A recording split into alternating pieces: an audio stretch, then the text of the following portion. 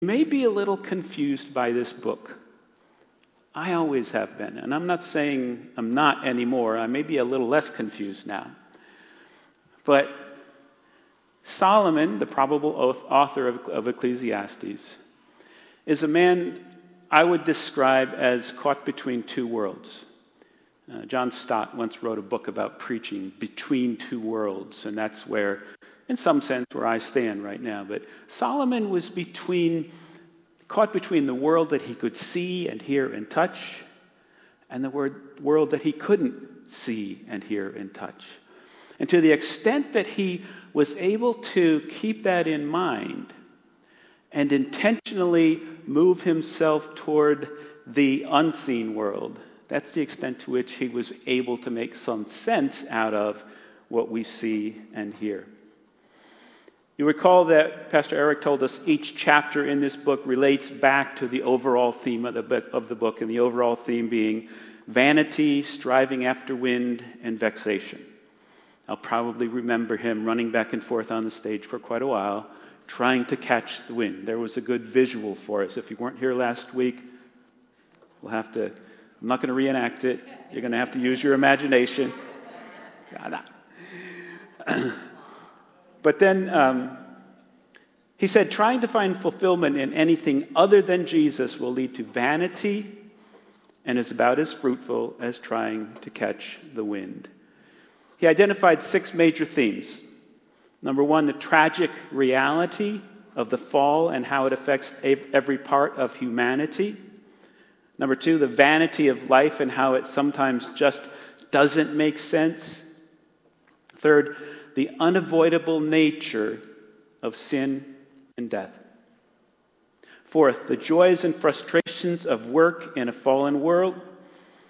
Fifth, the grateful enjoyment of God's good gifts and his pleasures. And then sixth and finally, a relationship with God is the only thing that makes sense and the only set of lenses that makes sense of the chaos in this world. Now, if you're a believer here today, none of those things strike you as unusual or out of the ordinary, but it does those themes account for the kind of the frustration that we walk through life with. You will experience that, if not right here and now, when you walk out of this place, get behind the wheel, get out on the street, and somebody cuts you off. It's just the way it is.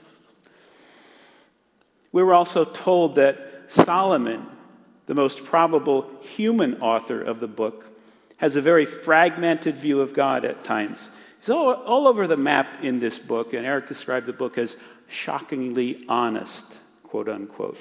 Well, I'd say we can see all of this, at least the first 5 of these themes, in this second chapter of the book. We may have to wait for the 12th and final chapter for the 6th of the themes, that the relationship with God is the only thing that makes sense and the only set of lenses that makes sense of the chaos in this world. We may have to wait for that to fully emerge when we get to the 12th and final chapter, but it will be worth waiting for. So if you have your Bibles open to Ecclesiastes 2, and I suspect it's going to be, or it may not be, projected for us. Oh, there it is. Look at that. I was going to come in with like a little clicker like Andy Smith uses and just point and have nothing happen. But you can use your imagination for that. I am not a techie person. Ecclesiastes 2, before I read, let me pray. Lord, we are all aware and at times painfully aware of the frustration of living in a fallen world. We are aware of how difficult it is to keep ourselves in a place where we can see you and we can trust your work in our lives. And we see Solomon, man of great wisdom, who lost his grip on that time after time. As we study his life and his writings, would you help us to resist that same temptation and help us to be able to rest in you? For we pray it in Christ's name. Amen. Ecclesiastes 2, we're going to read the first 8 verses. I said in my heart, come now, I will test you with pleasure. Enjoy yourself. But behold, this also was vanity. I said of laughter, it is mad, and of pleasure, what use is it? I searched with my heart how to cheer my body with wine, my heart still guiding me with wisdom, and how to lay hold on folly, till I might see what was good for the children of man to do under heaven during the few days of their life. I made great works. I built houses and planted vineyards for myself. I made myself gardens and parks and planted in them all kinds of fruit trees. I made myself pools from which to water the forest of growing trees. I bought male and female slaves and had slaves who were born in my house. I had also great possessions of herds and flocks, more than any who had come before me in Jerusalem. I also gathered for myself silver and gold and the treasure of kings and provinces. I got singers, both men and women, and many concubines, the delight of the children of man. A couple of things might help us to understand where Solomon is coming from in this chapter. We are witnesses here to what is sometimes called an inner dialogue. Solomon is wrestling within himself over some very large and very important issues. You can almost hear him going through the process in this way. On the one hand, but then on the other hand, it's a kind of a point-counterpoint kind of thing. If not this, maybe this. It shows up in the very first verse where he says, let me try pleasure, but no, this is worthless. It's vanity. The rest of the first paragraph that we just read may simply be his detailing for us what that consisted of. Laughter, wine, building projects, male and female slaves, herds and flocks, and silver and gold. Now, if you take the time to read about Solomon's reign in 1 Kings, it's all there. He built the temple. He built his own palace, which, incidentally, took almost twice as long as the temple to build. Temple, 7 years, the palace, 13 years.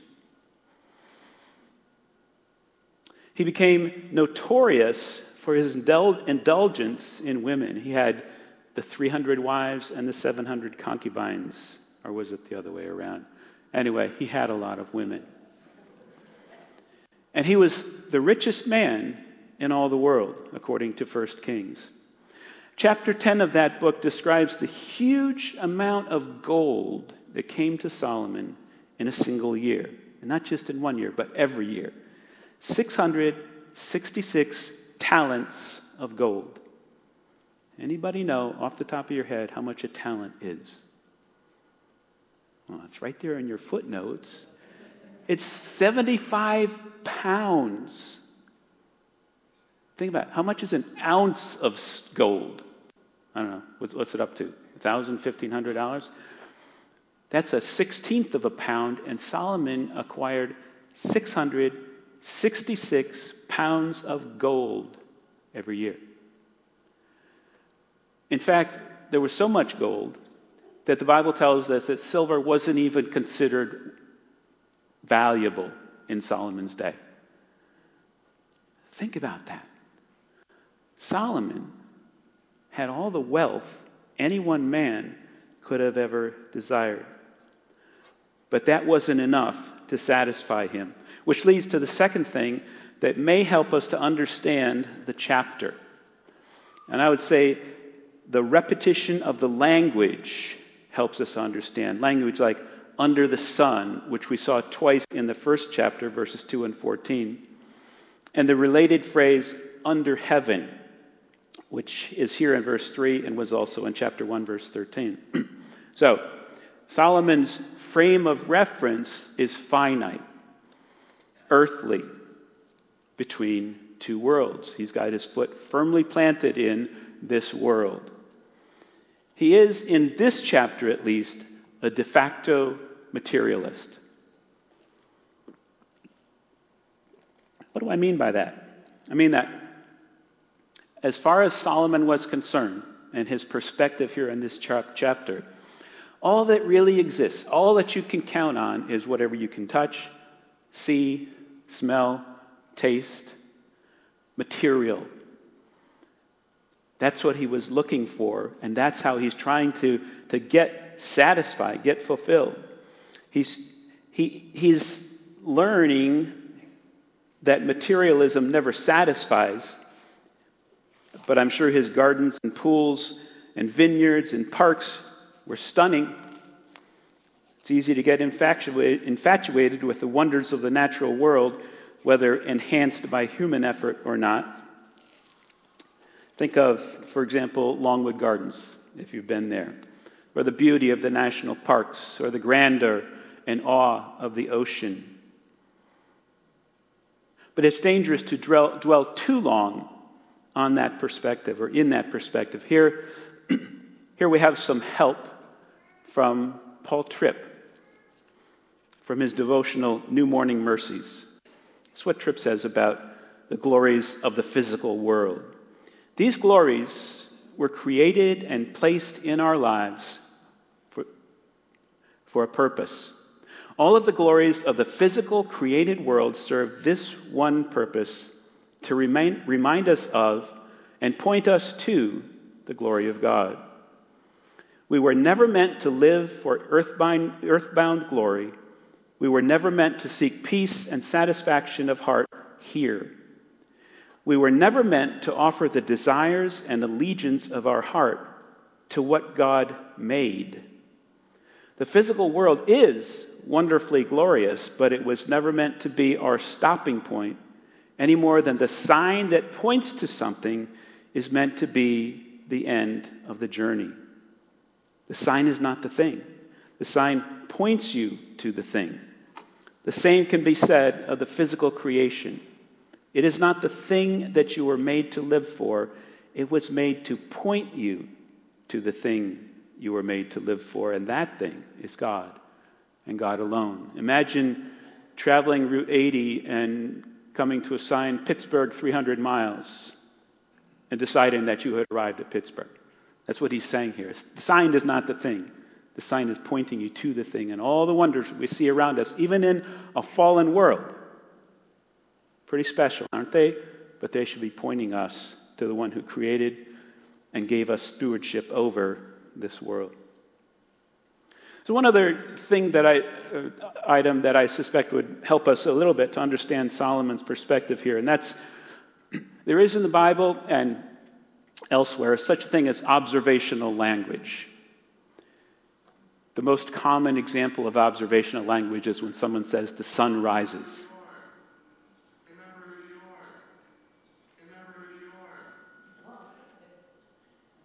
Wow. Am I supposed to change directions here? When somebody says the sun rises, you don't say, no, really, technically that's not true. The sun doesn't rise, the earth rotates and the sun comes into view. But no, we accept observational language as a legitimate form of expression. And so when Solomon looks around and sees all these things, and he sees the futility of his own work, which we'll see momentarily, and when he seems to be saying, God, it doesn't feel like God's being fair with me here. That's observational language.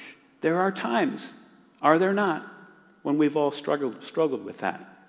Why is it that the bad guys seem to get away with it, and here we are stuck with paying our taxes and doing all the things that hardworking, honest people have to do? Not the end of the story. Let's move ahead to the second section of this chapter. We're going to read from... I didn't actually read far enough in the first section. So let's pick it up at verse 9.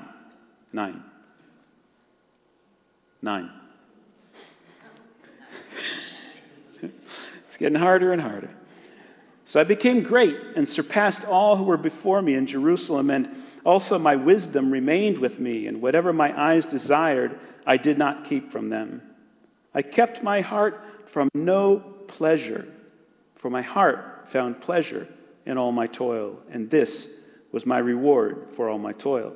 Then I considered all that my hands had done, and the toil I had expended in doing it, and behold, all was vanity and a striving after the wind, and there was nothing to be gained under the sun.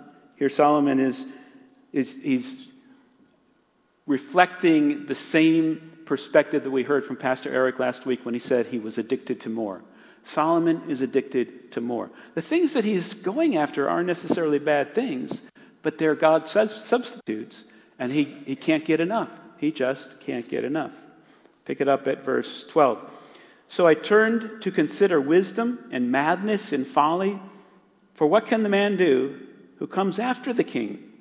Only what has already been done. Then I saw that there is more gain in wisdom than in folly, as there is more gain in light than in darkness. Okay, he's kind of getting a foot in the world with a more of an eternal perspective here. But then the wise person, verse 14, has eyes in his head, but the fool walks in darkness. And yet I perceived that the same event happens to all of them. Then I said in my heart, what happens to the fool will happen to me also. Why then have I been so very wise? And I said in my heart, this also is vanity. For of the wise, as of the fool, there is no enduring remembrance, seeing that in the days to come all will have been long forgotten. How the wise dies, just like the fool. So I hated life, because what is done under the sun was grievous to me, for all is vanity and a striving after the wind. I hated all my toil, in which I toil under the sun, seeing that I might leave it to the man who will come after me. And who knows whether he will be wise or a fool? Yet he will be master of all for which I toiled and used my wisdom under the sun. This also is vanity. So I turned about and gave my heart up to despair over the toil of my labors under the sun, because sometimes a person who has toiled with wisdom and knowledge and skill must leave everything to be enjoyed by someone who did not toil for it. This also is vanity and a great evil. What has a man from all the toil and striving of heart with which he toils beneath the sun? For all his days are full of sorrow, and his work is a vexation. Even in the night, his heart does not rest. This also is vanity.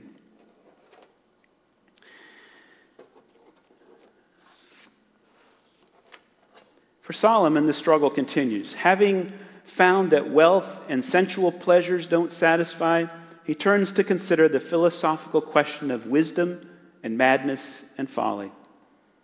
And here's another dilemma. Even though he agrees, maybe with himself, that there is more gain in wisdom than in folly, the problem is that in the end, the same fate awaits both the wise man and the fool. Both will die and be forgotten. Notice he studiously avoids mentioning the word death. He did say dies one time, but he uses kind of euphemistic language in referring to his own certain death. Maybe believing that by refusing to use the word, it won't be real to him. The idea of being forgotten after death torments Solomon. He says in verse 17, so I hated life. Adding to his anguish over what happens after he dies is the thought that whoever he leaves it all to may very well be a fool. This leads to even greater despair, we see in verse 20.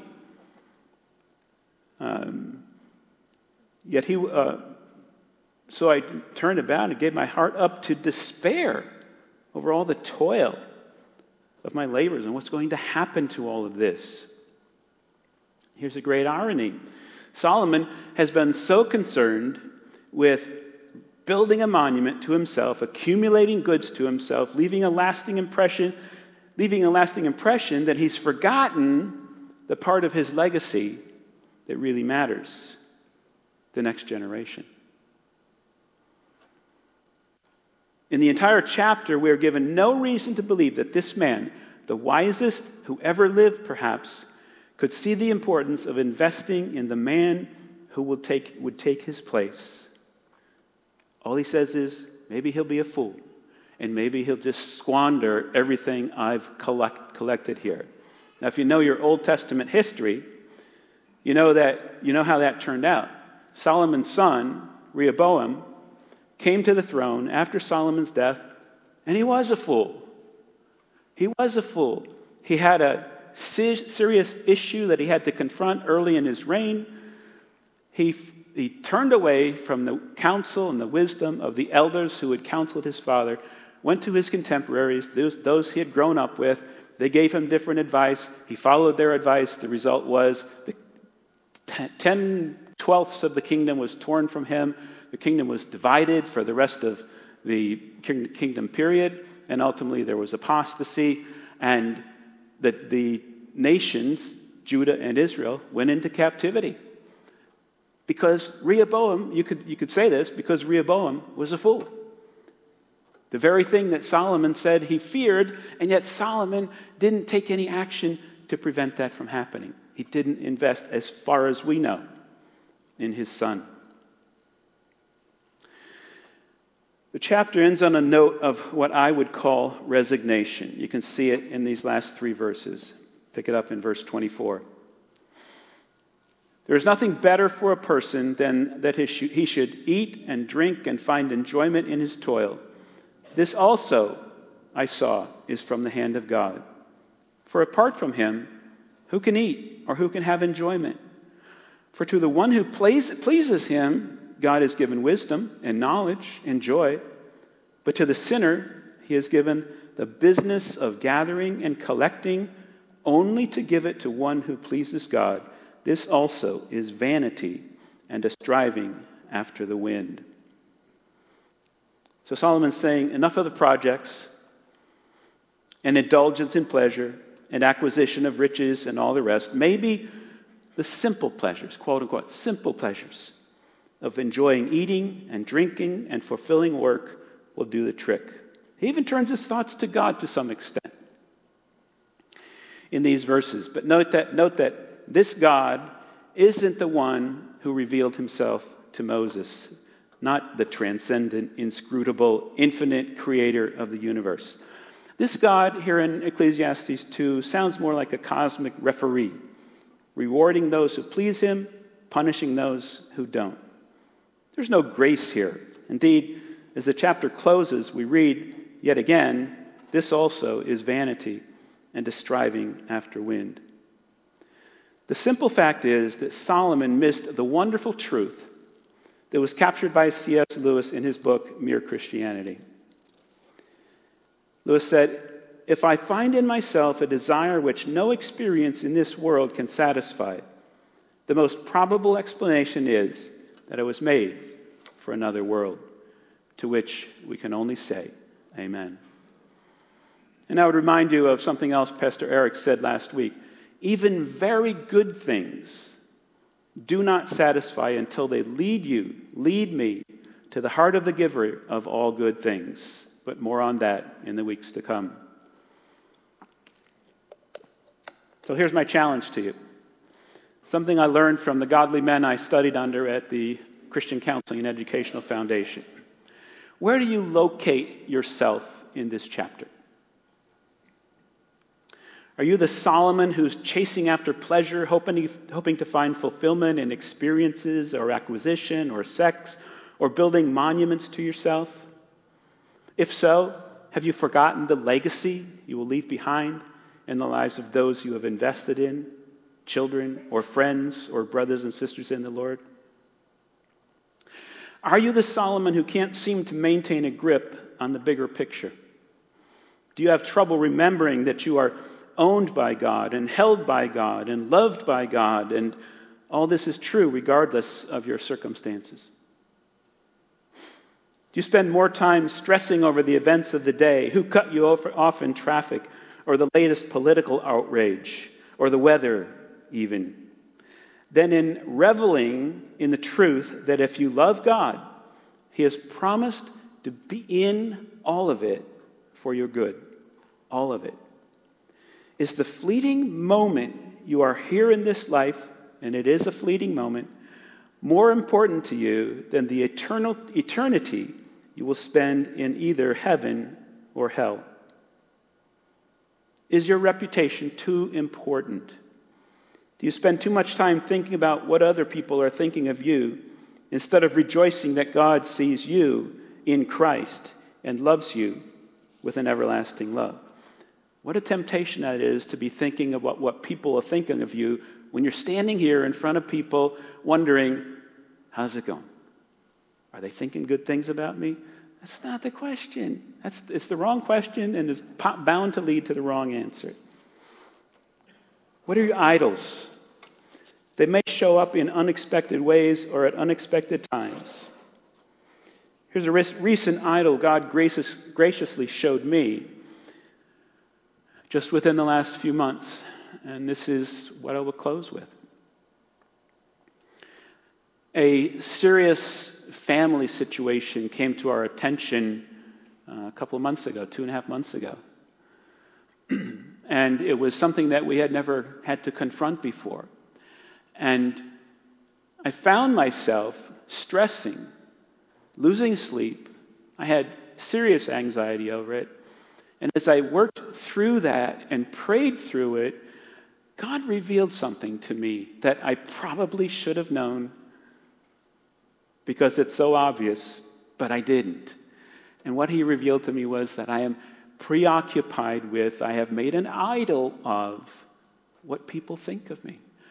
I want people to think that I have things under control, that everything's cool, I don't need help. And that situation that popped up forced me to get on my knees and to say, no, that's an illusion.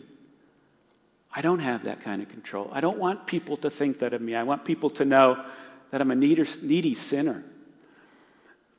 In the goodness and grace of God, that was one of the recent ways that He was in an experience, very difficult experience, for my good.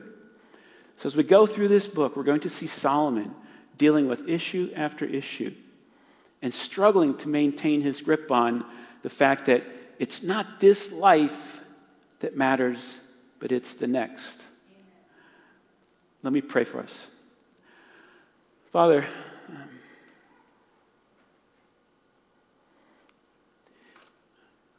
we know about ourselves that as soon as we walk out of here, the attack will come. The struggle will continue, will resume. And we will need to be reminded time after time that none of this really matters in the final analysis. And none of what happens to us in terms of temptation, in terms of frustration, in terms of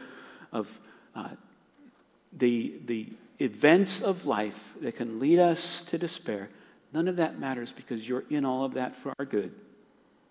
And you've promised to never leave nor forsake us. So Lord, when we think about Solomon, help us to remember that human wisdom isn't what carried him through.